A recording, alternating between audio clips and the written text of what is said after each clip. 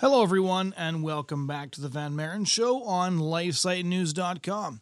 My name is Jonathan Van Maren, and today we're going to be talking to Dr. Erwin Lutzer about his new book, No Reason to Hide, Standing for Christ in a Collapsing Culture, released by Harvest House Publishers, who was kind enough to send me a copy last year. And just to give you a bit of background on Lutzer, who many of you may have heard of, he's the pastor emeritus of the Moody Church, where he served as the senior pastor for 36 years. He is an award-winning author of many books, including We Will Not Be Silenced, and the featured speaker on 3 radio programs that are heard on more than 750 national and international outlets. He and his wife, Rebecca, have 3 grown children and 8 grandchildren and live in the Chicago area. This book is a very interesting book because it's one of the most up-to-date analyses of what's currently going on, and it's a very valuable addition to a growing body of work on how Christians should respond to this culture. So without further introduction, here's my conversation with Dr. Erwin Lutzer on his book, No Reason to Hide, Standing for Christ in a Collapsing Culture. Well, Dr. Lutzer, I guess I wanted to start off with the title of your book, No Reason to Hide, Standing for Christ in a Collapsing Culture. Now, most of the listeners of this podcast won't need much of an explanation for the phrase collapsing culture, but what prompted you to write this particular book in this particular moment? Jonathan, I looked over the cultural landscape and I realized that the Church of Jesus Christ has some very critical decisions.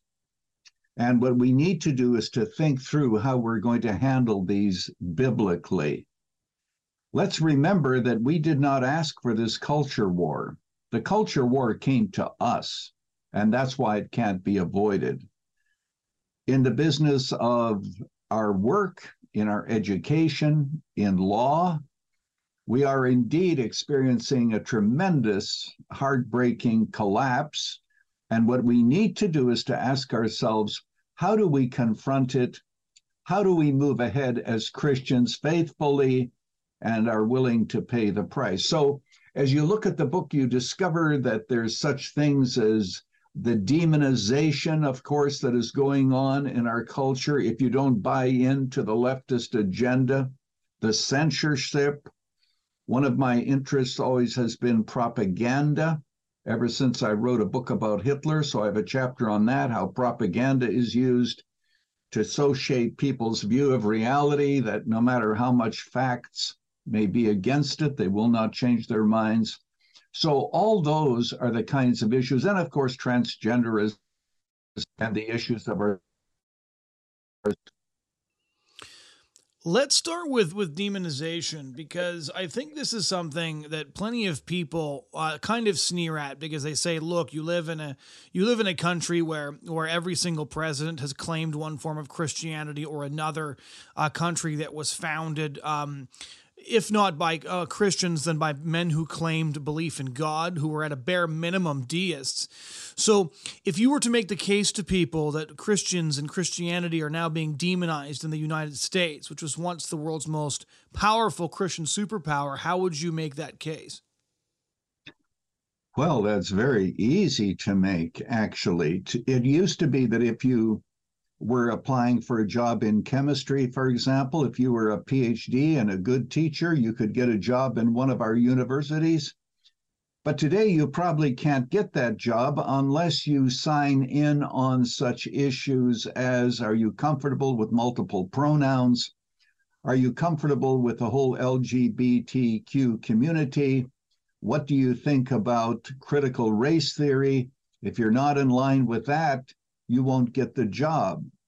So the issue no longer is competency, which it used to be, but the issue rather has to do with whether or not you are having, whether or not you have loud enthusiasm for the leftist agenda. That's the issue. But let me give you other illustrations. You know, the School of the Ozarks in Missouri filed a lawsuit against the government because transgenders are supposed to, have equal rights. Now, this is a Christian school, strongly Christian.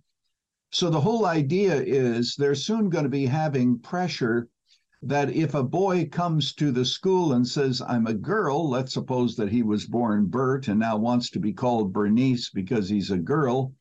How would you like it if you had a daughter and he was put in the same room as your daughter? Because after all, there cannot be discrimination. So we're living at a time of irrationality. We're living at a time when there isn't much going on in terms of making sense, even common sense.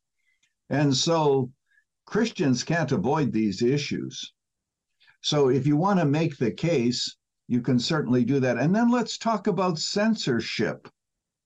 The simple fact is that the European Union, and I know that we're not talking about Europe, we're talking about Canada and the United States, but the European Union made a law that you cannot criticize Islam.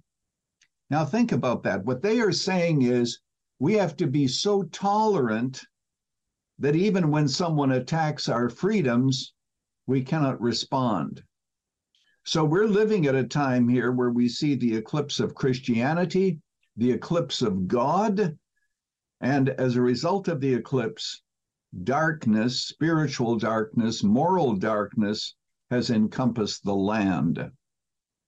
Now you spent decades in ministry, and that's one of the things I wanted to ask about your book, No Reason to Hide, is whether or not you've seen, especially in the last decade, a real shift in what the challenges to Christianity were. Because when I was a teenager, if you wanted to get involved in defending Christianity, you were going to be taking a look at the resources of guys like J. Warner Wallace with Cold Case Christianity, Greg Koukl from Stand to Reason. You wanted to be able to defend the historicity of the resurrection, maybe using stuff by Lee Strobel.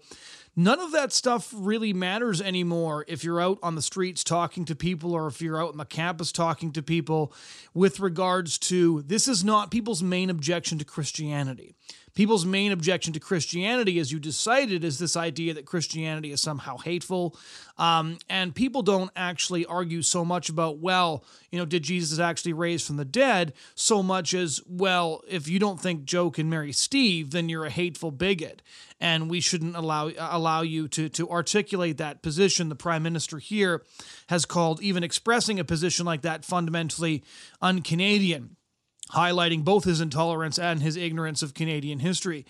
So would you say that you've noticed a shift in the sorts of apologetics that Christians need to defend Christianity in the public square over the past 10 to 15 years? Absolutely. It used to be in the 70s and 80s. You're absolutely right. The issue before us is Christianity true? That's not the issue anymore. The issue now is Christianity is oppressive, especially as it relates to slavery and women. Therefore, Christianity is evil and facts really do not matter. So you're right, we have a very different apologetic task. Let me give you another example of changes.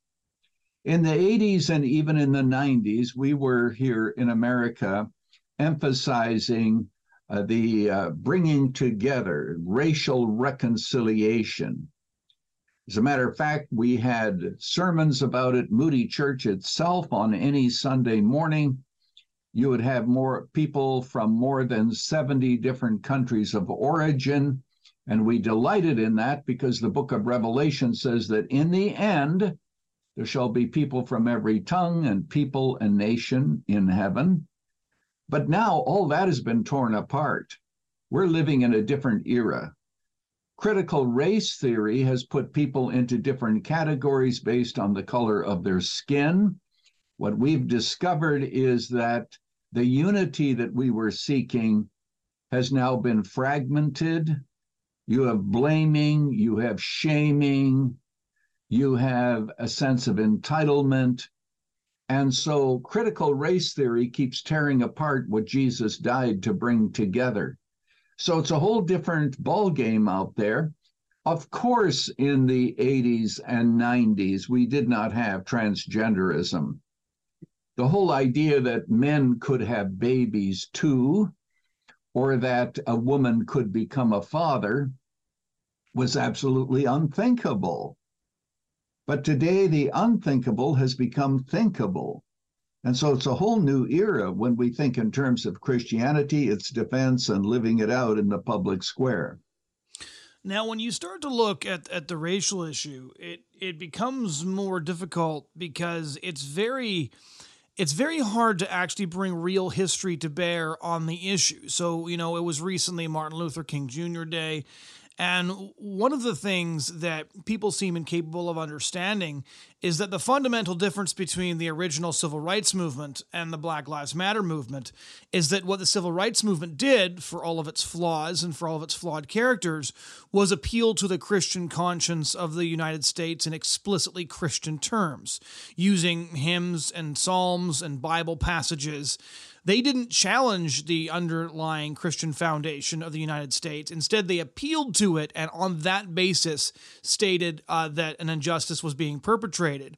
Whereas Black Lives Matter, which claims to be the heir of the civil rights movement, is in fact a profoundly and admittedly anti-Christian organization committed to the destruction of the nuclear family, in their words, on their own website, highly supportive of a legalized abortion, which of course is the destruction of children in the womb. And a lot of the money that got donated to Black Lives Matter, even by well-meaning Christians who believed this idea, this money was funneled to transgender groups. And so the history that we're looking at, even in the discussion about critical race theory, is not an accurate history and doesn't accurately identify the differences between those two movements. How do we start to address this? Well, it's interesting that just the other day on an interview, I was asked what Martin Luther King would say about critical race theory. Of course, if he stands by what he said, he would be opposed to it, because his most famous quoted line is this: let's not judge people by the color of their skin, but the content of their character. That no longer is true. That is vilified. Mm-hmm. In the present civil rights movement. We judge people on the basis of their skin. In my book, No Reason to Hide, which we're talking about today, I mentioned that I read White Fragility. White fragility basically is saying this, that if you want to fight racism, the way you do it is become a racist. If you're white, you're a racist. If you don't admit to it, it only proves your racism. So we're living in an era here. And then it says this, that blacks cannot be racist unless they were a dominant group. Now, Jonathan, just think through that for a moment. What they are saying is that reconciliation really is impossible. It all has to do with who is in power. It has nothing to do with the human heart.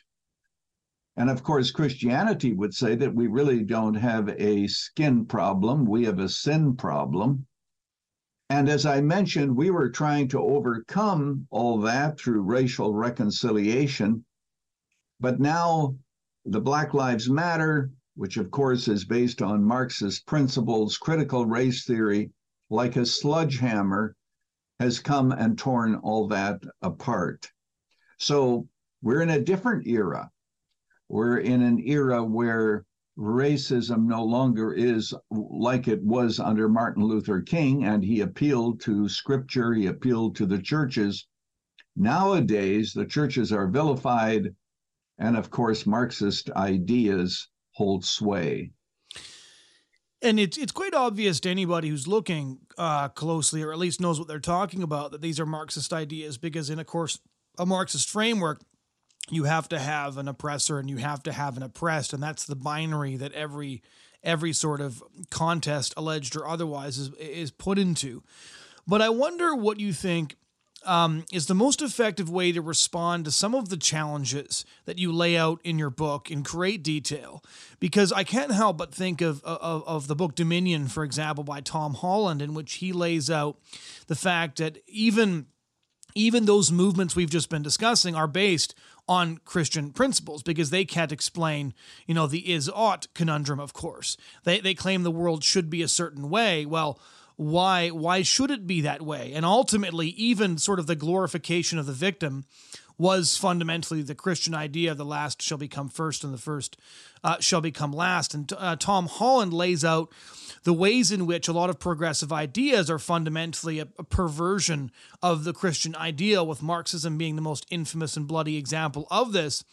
And he actually says at one point, if the crucifixion had not happened and Christianity had not triumphed, the world never would have gotten woke. Do you think that it's possible to gain an audience by simply appealing to the historical reality of the fact that the foundation they are attempting to set up on is the Christian foundation while they saw off the branch they're sitting on? I want to make two comments for you, Jonathan. The first comment is simply this: no, I'm a little bit pessimistic because we're not living in an age of reason. If we were living in an age of rationality, we'd be able to make that case. But people are doing what they want to do. It is desire-driven theology. The Bible predicts that the day is going to come when people are going to follow teachers who magnify, and I'm, of course, not quoting directly, their desires. So facts have little to do with somebody who says, I want to believe what I want to believe, and logic plays no part in it. In my book that we're highlighting, No Reason to Hide, I point out that at Princeton, it is said that if you believe that mathematics has only one right answer, you're a racist. Well, you can imagine having a Princeton grad in your area, and would you put money in this woke bank? You go to withdraw money and they say, we have our truth, you have yours. Mathematics doesn't have just one right answer. It's insanity. But remember, we're living in an age where absurdity and insanity no longer is an argument against anything. That's the first comment I want to make. But the second comment that you want to make, I find very fascinating, and I don't think we can get into it in this discussion because it would lead us into some very interesting philosophical waters. You're absolutely right. When the left talks about compassion, equality, they are stealing from Christianity, and they are assuming the existence of God. You and I don't know you well, but if you and I had time, we would prove that out of atheism, no morality whatever can ever possibly logically arise.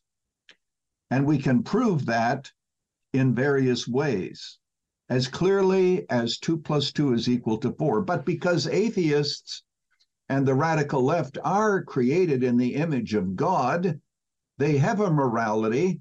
They talk about compassion and equality. They give different definitions, of course, but they do that because they are created by God. They do not do that because they are atheists or agnostics, because out of those worldviews, no morality whatever can arise. Now, we get into something interesting here with the terms like love and compassion, because with chapter 7 of your book, Will We Compromise with the Christian Left, you talk about a false view of love. And what's really interesting to me is that our failure to define the term love in our cultural discussions has led to a lot of this insanity. I think of this discussion I had back when I was in university, where I was hearing about how the missionaries to North America who were seeking to bring the gospel to indigenous peoples were, they were evil, they were bigoted, they were cultural colonialists, all this stuff. And we were talking about a couple of missionaries who were tortured and killed by the indigenous people they had come to bring the gospel to. And I asked one question to the class. I just said, well, do you think that they really believed what they believed about the gospel? Everybody agreed, well, of course. Why else would they be willing to die for it?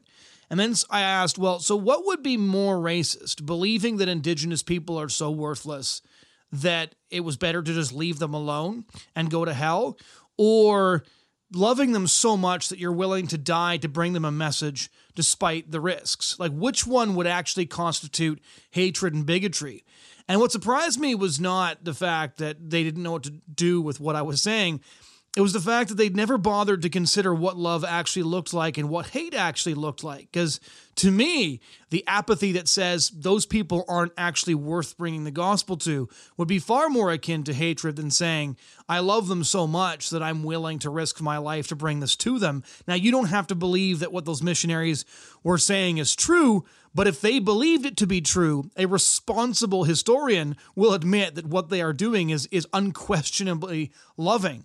So what has happened with this strange perversion or just inability to define the word love in the first place? I point out that love can be very evil. When Adam and Eve sinned in the garden, they didn't stop loving, they just stopped loving God, and they turned their affection and their love to other things. The Bible says that they became lovers of money, lovers of self, lovers of evil. The Bible talks about those who love evil. So not everything that is love is really love. Somebody pointed out that if you really want to, by the way, this is a parenthesis, somebody pointed out that if you really want to see hate, if you want to see raw hate, attend a Love is Love demonstration with a sign that says marriage is between a man and a woman. Oh, yeah. Then you'll really find out what hate is. But anyway, to your point, the Bible doesn't allow us the privilege of defining love however we want it to be defined. Jesus said, in this you shall know that you are my disciples, that you love one another. But he says, if you love me, keep my commandments. And we find out that the first commandment is to love the Lord our God with all our hearts. And then what follows from that are the other commandments. So love is not just, when the Bible says that in the book of Judges, that they began to do whatever they wanted, what they were doing basically was whatever was just or right or loving in their own eyes. So as long as the word love is drifting around in our culture and people are using it, you're absolutely right. They are not using it biblically. In the Bible, we are told what love is. It's defined and it's confined within the will of God and the teaching of Scripture. I want to end here with talking about chapter 10 and the reason for that. And I'll have one sort of closing question for you. But the reason I was very interested in chapter 10, which is titled, Will We Submit to the Great Global Reset, is because the Great Reset has become sort of a catch-all term that includes all kinds of things. Some people use it as a term to describe whatever theory they have about the way things are headed internationally. Sometimes it's a catch-all for all kinds of nefarious forces that are difficult to define.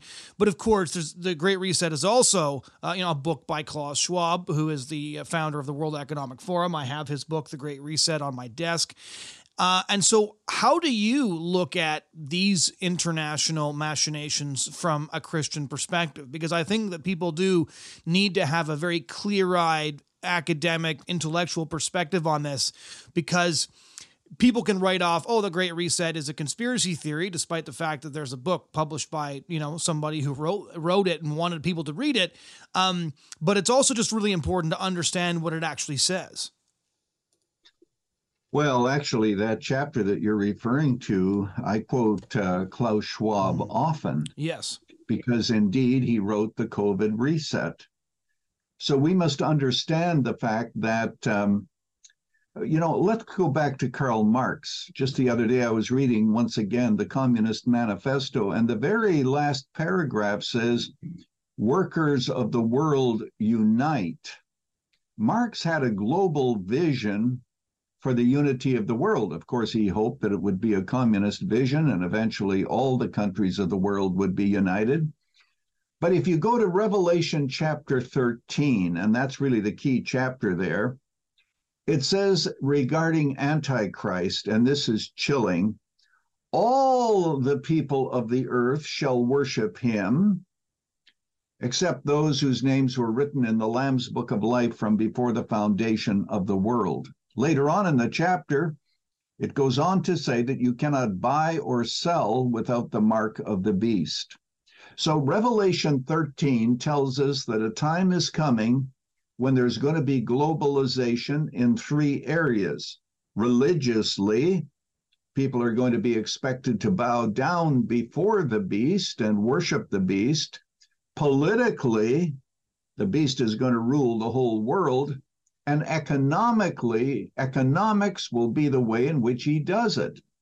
You either bow down or not. Now, speaking of Klaus Schwab, what he's talking about is that COVID has given us this wonderful opportunity to bring about equity to the world. And of course, the rich countries like America have to make sure that they give their part, because remember this, according to Marx, if you have riches, you got it on the backs of the poor. America and Canada, the two richest countries probably in the world, they owe the rest of the world because they became wealthy, and in the process, they did it on the backs of poorer nations. So what you have is a global where you have anything but distributes wealth in accordance with equity and fairness. Of course, all freedom has to be taken away. But here's the interesting thing, and I'll end with this quote. I remember reading Schwab, and he says expressly that when the day comes, and of course, COVID could be used for this if we have another COVID outbreak, some disease, when that day comes and you have the imposition of a globalist agenda, he said, of course, there are going to be those who will object because they will have to give up their civil rights, the freedom of speech, and so forth. But he says, because of fear, they will submit. So maybe it's going to be because of COVID. Maybe it's going to be for some other reason. But the world will be united, and that's what I call the Great Global Reset. Final question. Most of this book is dedicated to diagnoses, but you also have a prescription. So how should Christians respond to this collection of threats that you detail so, gruesomely at times in this book? Well, let me give a very quick answer. There is not a one size fits all. Everyone has to ask what God wants him or her to do in their context. For example, if you're a teacher in a school and you are told that you have to teach a pornographic curriculum to your students, you have to object. You have to find a way around it. If not, you have to find another job.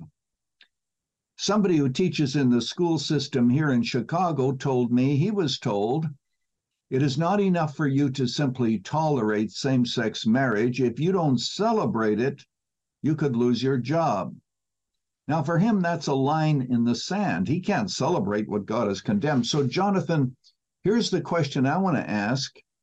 Is the church going to come around him if he loses his job and say, you have a wife and family, we're here to support you financially and in other ways?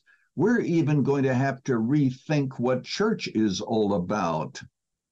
What about the businessman who texted me the other day and asked whether or not he should sign a diversity statement? Part of that diversity statement I agree with, but there's parts of it that I can't agree with, and I don't think he should agree with as a Christian. So I think he has to go to his boss and say, I can't do this, this, this. I can do this, this, this, but not this. And if it is an insurmountable roadblock, he's going to have to get a different job too, and we're going to have to learn to suffer for Christ. That's why the last chapter in my book is trying to help Americans and Canadians see the value of suffering, and how Jesus said, "Blessed are you if men revile you and persecute you and say all manner of evil against you falsely." So get back to my main point. The question that you have asked has to be asked by every single individual Christian. That's why in my book, at the end of every chapter, I have an example of someone who stood against the culture and remained faithful. Thank you so much for taking the time to discuss this book with us. Thank you, Jonathan. Ladies and gentlemen, that was my conversation with Erwin Lutzer on his book, No Reason to Hide, Standing for Christ in a Collapsing Culture. For anybody who is interested, he will be speaking in February at the 2023 Canadian Religious Freedom Summit, and anyone who wants to check that out should go to thefreedomsummit.ca. They have a lineup of very interesting speakers on a range of topics relating to how Christians should live in the 21st century in the post-Christian age. If you'd like to listen to other conversations like this, head on over to lifesitenews.com, click on the podcast tab where you can subscribe to The Van Maren Show, get our shows delivered to you. You can get us wherever you download your content. Thank you so much for listening. We hope you'll join us again next week.